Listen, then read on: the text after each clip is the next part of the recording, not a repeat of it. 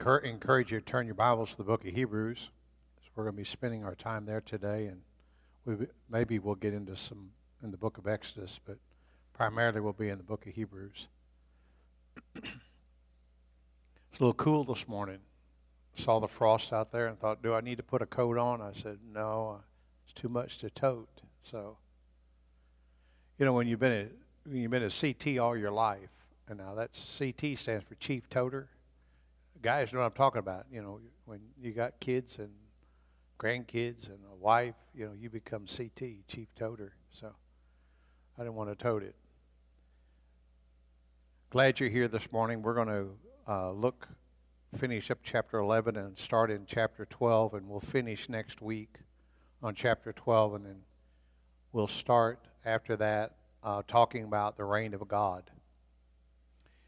And my hope is that as we study about the reign of God, we really can understand a lot more about our Father and what our Father and how much He cares about us. So I hope that that if you want to be a part of that study, that it'd be something that will encourage you, as I hope it will encourage me. Let's pray together. Father, we love you so very much. And Father, we're so thankful that you first loved us, that you sent your Son that we might have an example of how much you really do love us, and that we can learn to love other people, and that we can be a people of grace and service and of love. And Father, we pray that you bless our study today, that we might understand how you want us so much to be saved and to be a part of your family and to live with you eternally. Help us, Father, to have the faith to persevere so that we too, when our day is done here on this earth, that we can have our home with you in heaven. This we ask and pray through Jesus. Amen.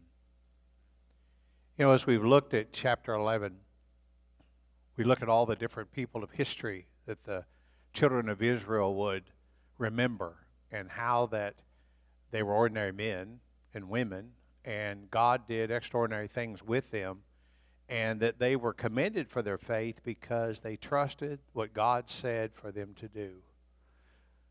You imagine, as Abraham was told to get up and get out of the Ur of Chaldees, take his family and leave, and the rest of his life he would be a sojourner. He would never have a permanent dwelling. And that God told him that he would be a father of many nations, and he had no children. He had a barren wife. God told him that he would bless him, which he saw very quickly that God did bless him. And he saw that, he said that whoever you bless, I will bless, and whoever you curse, I will curse. Then he said, I'm going to make your family as the stars of the heaven or the sands of the sea, millions out of his lineage. And then he said, through your seed, I'll bless all the world. And we know that seed was Jesus. So, as the people of faith gave these Jewish Christians that the Hebrew writer is writing to, so that they wouldn't quit when the struggles came, because they were getting ready to go through some tough times.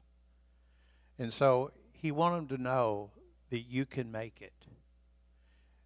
And we need to know that when times are tough and we worry about our faith, that we can make it. I've known many of God's people that because of the turmoils of life have given up, that their faith wasn't what it once was. I know the young man that brought me to Christ, and I remember the enthusiasm that he had, but then years later I heard that he is divorced and he's not really active in the church, and it just broke my heart because I remember that zeal that he had, and it was because of that zeal that he had that I wanted to learn more and went on to school and got my degree in Bible so that I could learn a whole lot more about God, because I saw that zeal and that zest in him, and I look and see how his life has turned out.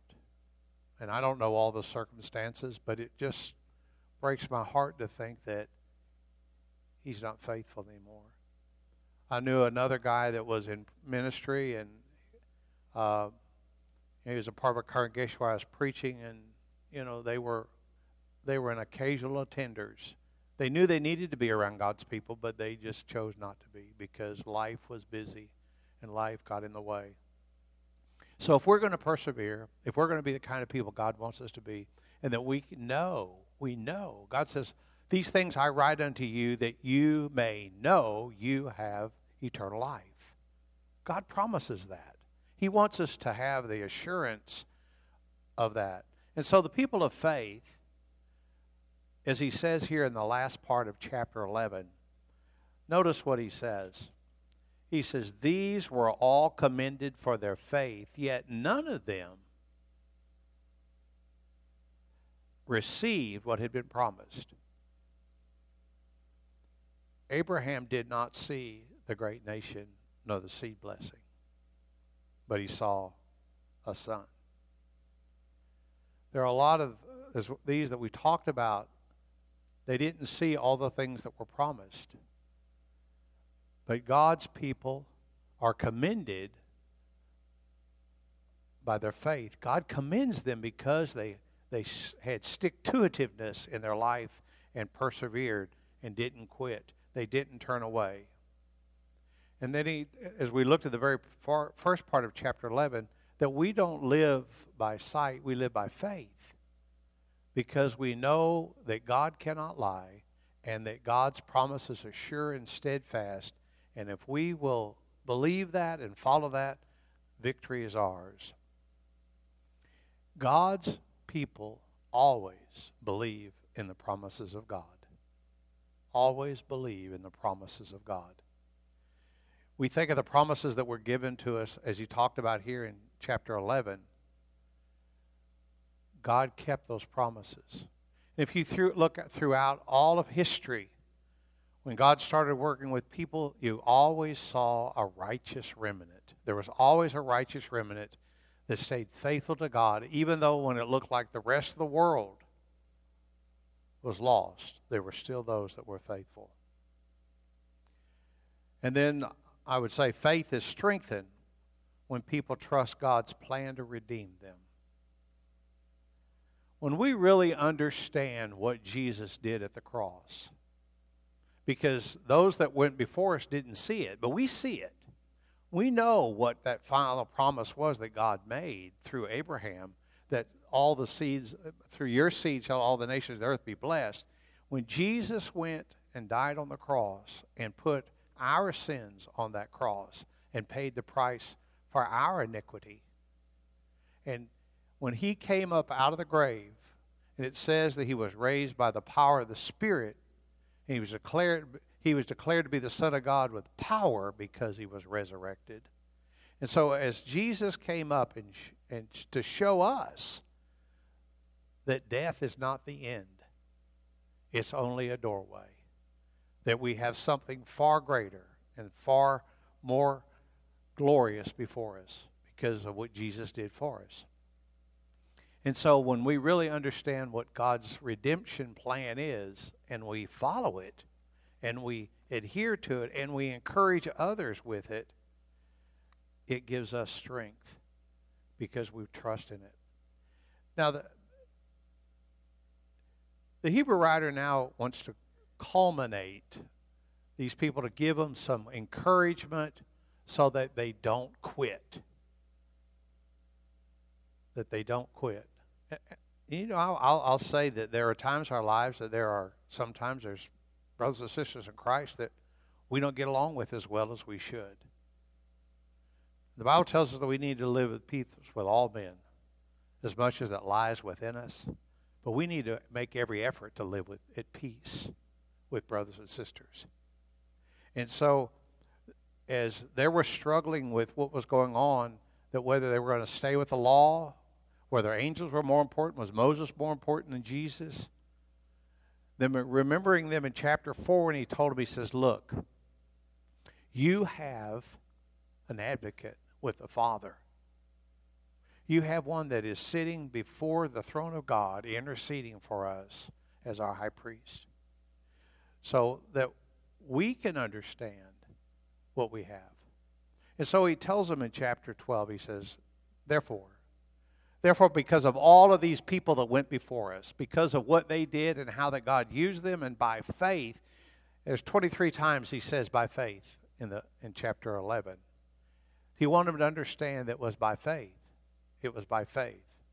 And so it's by faith that we trust in God, and God will redeem us. He says, therefore, since we are surrounded by such a great cloud of witnesses, let us throw off everything that hinders and the sin that so easily entangles us, and let us run with perseverance the race marked out for us. Now, as he wants them to understand, you've got all these people that we've talked about, and you think about all your heritage and how they finished the course that God gave them to run.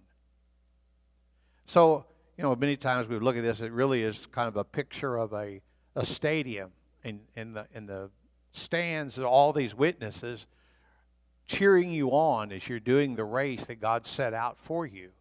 And they're saying, keep on keeping on. Don't quit. Don't quit. We see these things in the Olympics where someone gets near the end and they fall or they're hurt, and somebody will come along and pick them up and help them rest the way. We think, oh, that's so great. That's so nice. Well, see, God is saying, I've got all these witnesses out here telling you, don't quit. Don't quit. Stay the course. Finish the race. Keep running. Some days you may only walk. Some days you may feel like all you can do is crawl, but don't quit. Keep going. Run that course that God has set out for us. God does not want anyone to be lost. And the only people that are lost are those that choose to be. Let that sink in a minute. You think, well, wait. I know some really good people. Well, you can't get to heaven on your goodness. God's people ought to be good. But you're not going to get there on goodness. And so God has set the course. He planned from the foundation of the world how he was going to bring about salvation to mankind. And he says, those that will trust me will do that, and those that don't, won't.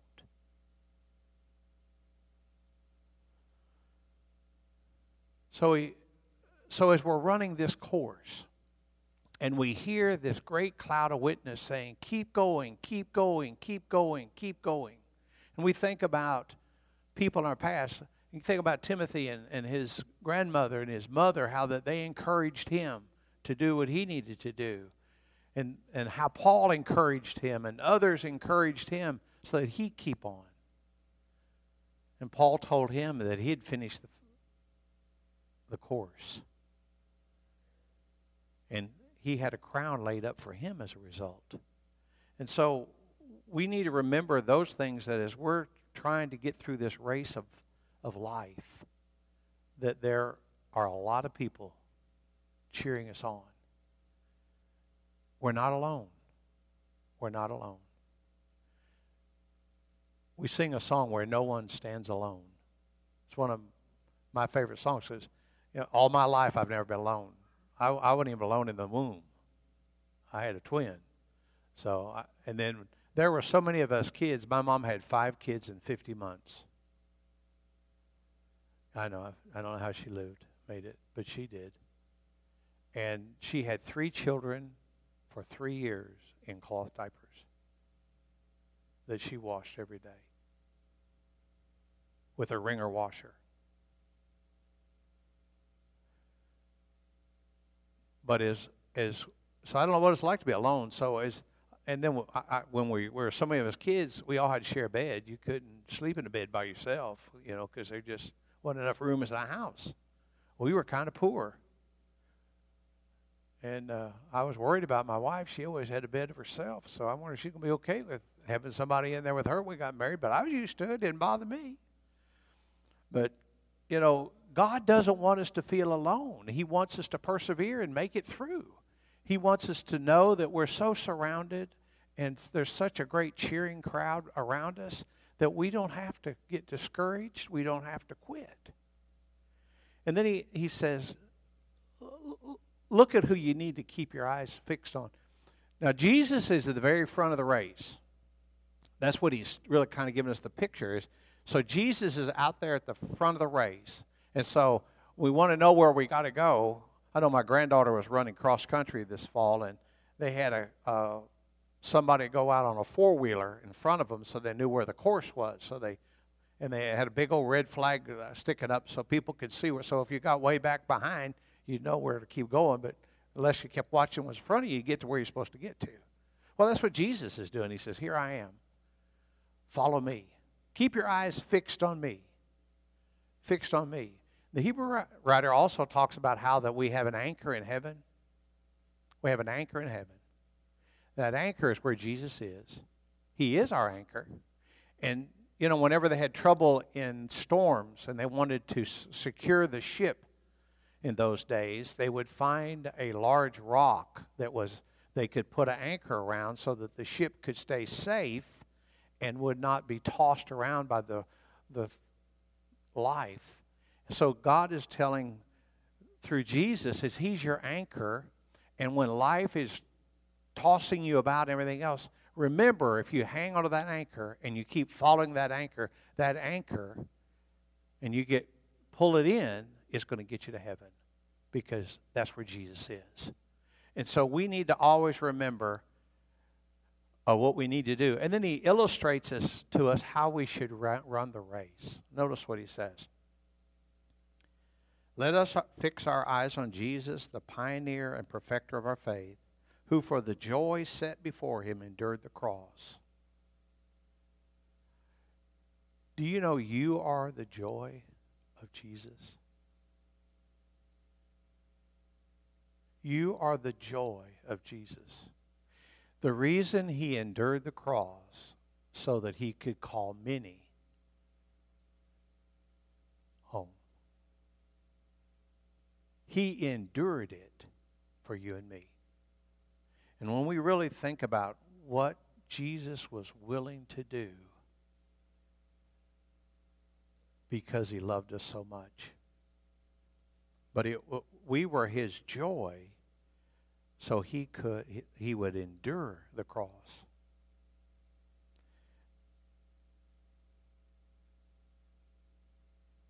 Notice what he goes on to say. Scorning its shame, and sat down at the right hand of the throne of God. He sat there, he's sitting there as our high priest. Sitting there as a high priest, and when we sin, all he has to say is, count it to the cross, Father. Count it to the cross. I paid for that sin. I paid for that sin. Now, that doesn't mean we need to abound in sin, but when we realize what it cost him and that we are his joy, we need to make his life joy by being faithful people that win. Because look what happens when we do that. Consider him who endured such opposition from sinful men, so that you will not grow weary and lose heart. If you think of all what Jesus went through that night, it amazes me how sad, I know how heavy it must have been for him in the garden, knowing all the things were going to happen that night. The next day he was going to die. His disciples couldn't even wait and pray with him. They were too tired. They fell asleep. He asked them, please watch with me. And they couldn't. And they all forsook him that night. Peter denied him 3 times. He went before the 2 high priests in trial. They spat upon him. They beat him. He went before Pilate. And when the people began to yell, crucify him, he realized that the people had rejected him. If If you remember when he talks in the book of Matthew, as he looked down over the city of Jerusalem with tears in his eyes, he said, "Oh, Jerusalem, Jerusalem, if I could just gather you under like a hen does its chicks." Wants to protect them and care for them, but they reject him. He said he was willing to face all the sinfulness and all the shame of the world so that we could be saved. He says, fix your eyes on that man. Fix your eyes on him. He's running, and he'll help us complete the race as our high priest. He triumphed over sin, and he says, look what he said to him. He says, consider them who endured such opposition from sinful men so that you will not grow weary, that you'll give up, that you'll lose heart, that you say, I've had enough, I can't take any more, life is too hard, and lose heart. That your heart, the idea there is it becomes hardened. Your heart becomes hardened. What happened to Pharaoh when his heart was hardened? He just got madder. He got madder at God. Each time he got his heart hardened more, he just got madder at God and God's people. And God finally destroyed him. So we need to remember what Jesus did for us. And as we remember that, it'll help us to endure. In verses 4 through 13, he helps us understand that we're going to, as we're in this perseverance, as we persevere, that there's going to be difficulties that's going to occur in life. I think sometimes we miss this text here. You know, we get to down there and say, well, God disciplines those whom he loves. Well, we know that. We know that. It's interesting in Proverbs where it talks about that. All before that, he's talking about wisdom, and after that, he talks about wisdom. And the majority of that chapter is talking about wisdom. So a wise person, the proverb writer is helping us understand is, a wise person understands that when there's difficulties in life, you don't give up. You figure out how to work through those difficulties and that you endure. You learn to endure.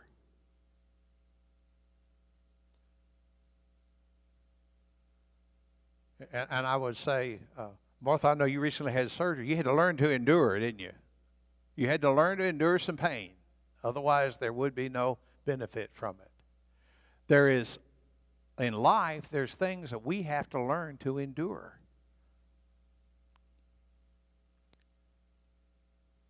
And if we'll look at the struggles that we have in life as discipline to help us to grow stronger in our faith and closer to God, it's easier to persevere.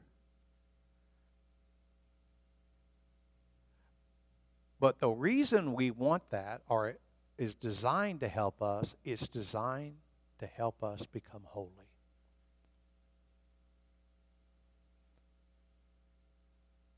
God said, be ye holy as I am holy.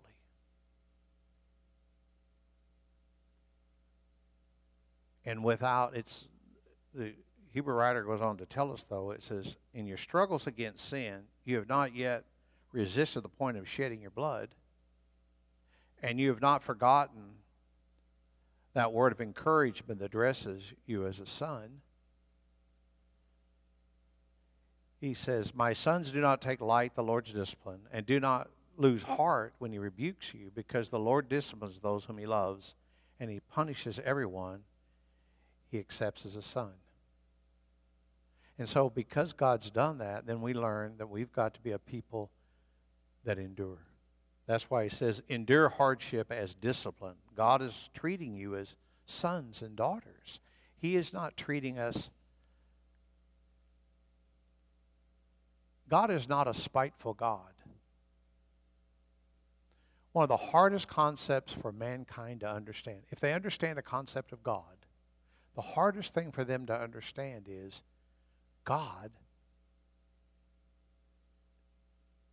doesn't want anyone to be lost. And that he's not saying, okay, we're going to have a great time here in heaven and all the rest of those people are going to be down there being punished. God doesn't want to punish anyone. But there are those that choose that they don't want to be with God. Sin cannot coexist with righteousness. God is righteous, and sin cannot coexist with it. That's why Jesus died on the cross, for our sin to become righteous. And so that's the only way we can get there, is because of what Jesus did for us. So discipline isn't pleasant. Sometimes it's going to be very difficult. Sometimes it's going to be very painful. But he tells us as a result of discipline, he says this: if you are not disciplined, and everyone undergoes discipline, then you are illegitimate children and not true sons. Moreover, we have all had human fathers who disciplined us, and we respected them for it. How much more should we submit to the Father of our spirits and live? Our fathers disciplined as for a little while as they thought best, but God's discipline is for our good, that we may share in his holiness. God calls us to be holy. Because look what he says: no man, and I think in the King James or the American Standard it says, without sanctification no man will see God. So we've got to be able to realize that we have to share in it. It says, no discipline seems pleasant at the time, but painful. Later on, however, it produces a harvest of righteousness and peace for those who have been trained by it. So God is trying to help us become a people that are righteous, a people that have peace. In Hebrews 5, one of my favorite texts in the Bible, he talks about the things that we have because of what Jesus has done for us. And one of the things it says there is that we are at peace with God. God is not in conflict with us in any way because of the blood of Jesus. Think about that. We are at peace. We have peace with God. And so as we see here, he says, therefore strengthen your feet, so that the lame may not be disabled, but rather healed. Keep going. Don't let sin make you feeble and weak in your faith and disable you or cause you to not finish the race. That's what these were doing. That's what was happening to them in the Hebrew children he's writing to. The Hebrew Christians. They were becoming weak in their faith, and some were not finishing the race.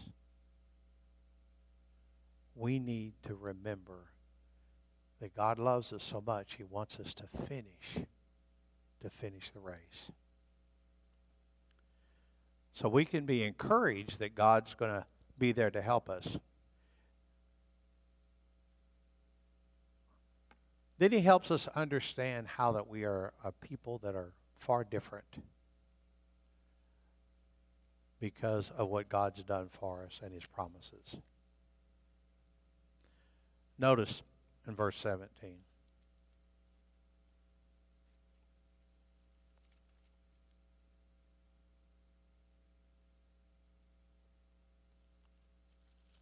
Quit turning Bible wrong pages.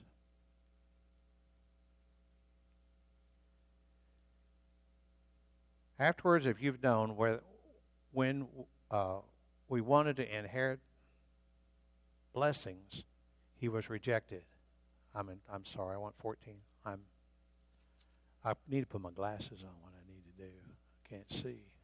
I realize I can't see.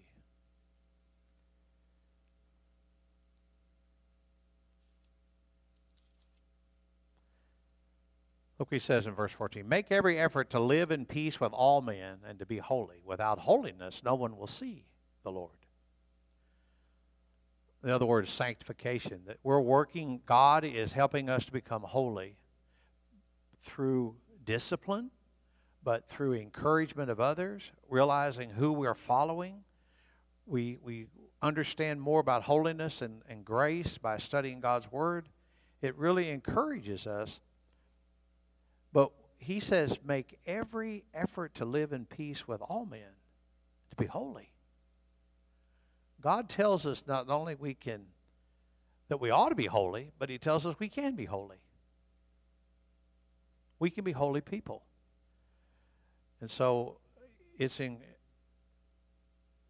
and one of the problems it says, see to that no one misses the grace of God, that no bitter root grows up because of trouble and defile many. Now, the idea there is the word bitter comes from the word analyze in the Greek.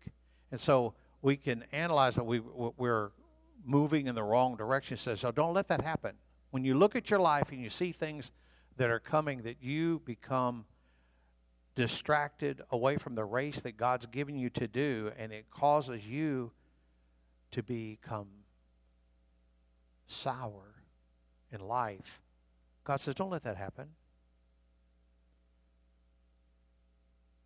Because all it will do is two things it does. It causes you trouble.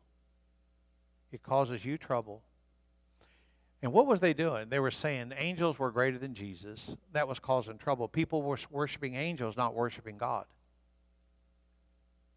They were saying that Moses was greater than Jesus because he's the one that gave the law. And so he says, no, that's not right. You got to remember that God said, this is my beloved Son. Listen to him. Not listen to the prophets. Elijah and Moses were there. He said to his disciples, don't listen to them. Yeah, you need to know what they said, but listen to what my Son has to say to you. Because he has the words of life. And he encouraged them. So when they were becoming weary and turning away from all the things that God had encouraged them to do and to give them the hope of salvation, he said, don't do that. Don't let that, and then don't let the things that you're teaching, the things that you're believing, the things that you're doing cause other people to lose their faith and to deny what God has, so become defiled. He says, see that no one is sexually immoral or is godless like Esau. You know, I think it's really sad. And I put down here 1 Corinthians chapter 6. I'd encourage you to go back and read that text at some point in time.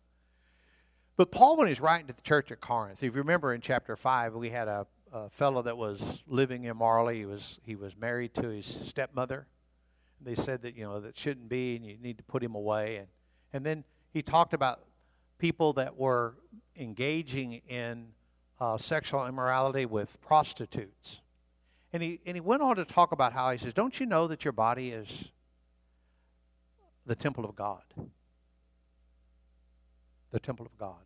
He says, now, when you engage in sexual relations with a prostitute, what you're saying is, come along, God, go with me. You're telling his spirit, come along with me.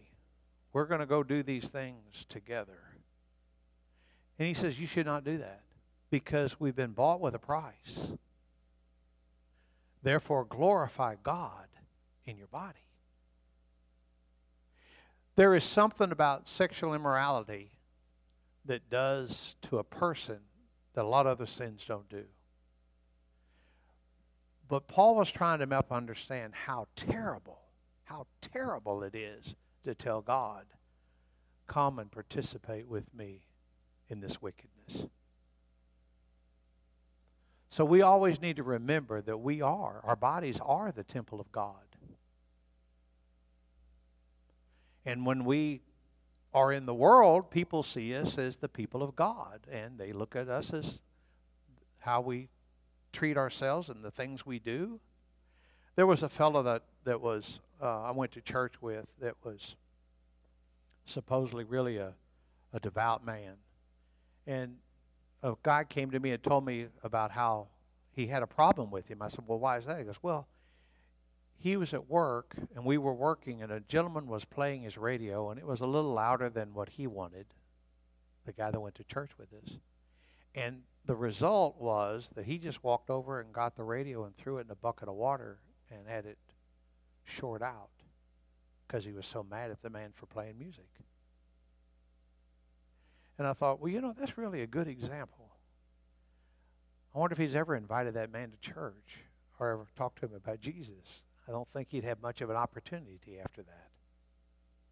And so how we act and what we do is important. And so here he's telling me, he says, look, see that no one is sexually immoral because of what it does. Because look at what Esau was like. He was hungry, and he sold his birthright for a morsel of food. It wasn't important to him. It wasn't important to him. And so he said, I'd rather eat.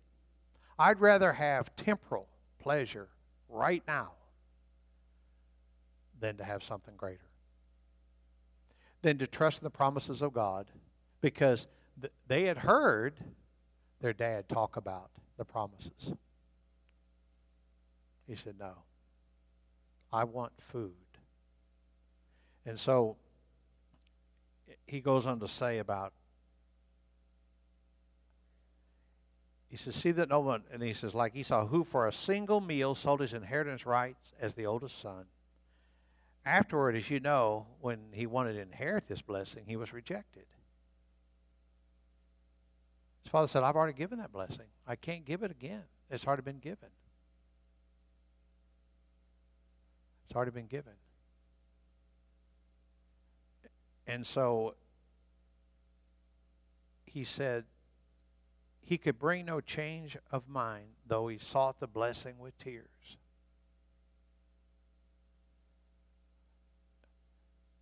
He wanted so badly to have the right that God gave him, or that he was entitled to since he was the oldest son. But he settled for the temporal rather than the other. And so what the Hebrew writer is saying here is, remember how Esau missed his blessings? The blessings that were promised to him. Because he remember as his father told told Jacob that you'll be blessed, and those that bless you will be blessed, and that God's going to accomplish things through you. And as a result, he was the one that had the blessing in life. And then we see later on in how that Esau and his brother fought. Their heritage fought for years and years in conflict. They're still in conflict today because of the way they went. But God says, don't miss the blessings. Don't miss what God has got out there for you because of settling for the temporal, settling for now rather than what's coming.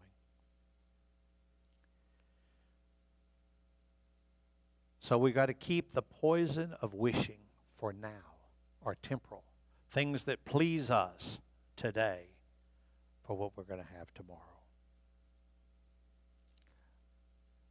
You know, missing out on God's grace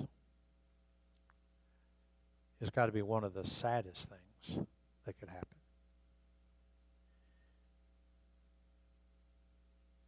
I know we look at the Lazarus and the rich man,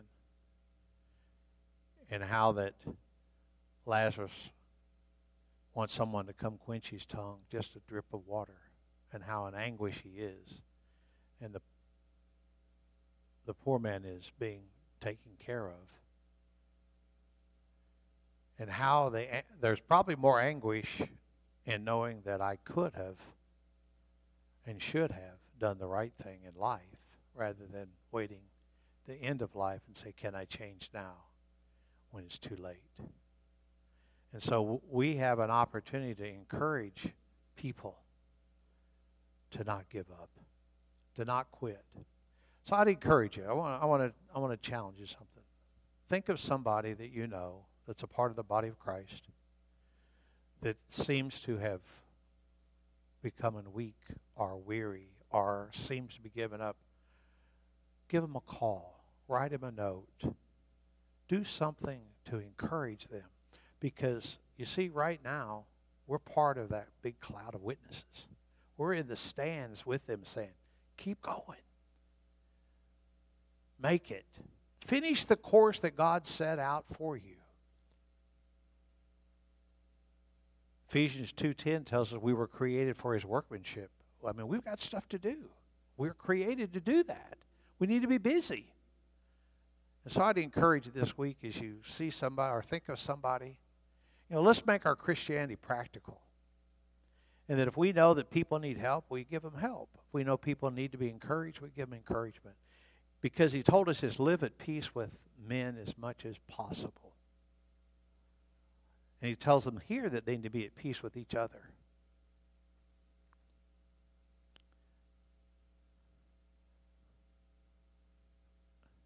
Let's read chapter 12, verses 18 through 28. I don't think we're going to have time to get into this text, but I just want to set up for next week. And we'll finish up next week. And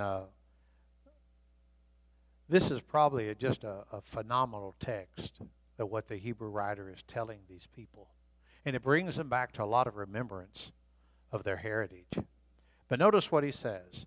You have not come to a mountain that can be touched and is burning with fire, to darkness, gloom, and storm, to a trumpet blast, or such a voice speaking words, so that those that heard it beg that no further word be spoken to them, because you could not bear what was commanded. Even an animal touches the mountain, it must be stoned. The sight was so terrifying that Moses said, I am trembling with fear. But you have come to Mount Zion, to the heavenly Jerusalem, the city of the living God. You have come to thousands upon thousands of angels in joyful assembly, to the church of the firstborn, whose names are written in heaven. You have come to God, the judge of all men, to the spirits of righteous men made perfect, to Jesus, the mediator of a new covenant, and to the sprinkled blood, and speaks of a better word than the blood of Abel. See to it that you don't refuse him who speaks. If they did not escape when they refused him who warned them on earth, how much less will we if we turn away from him who warns us from heaven?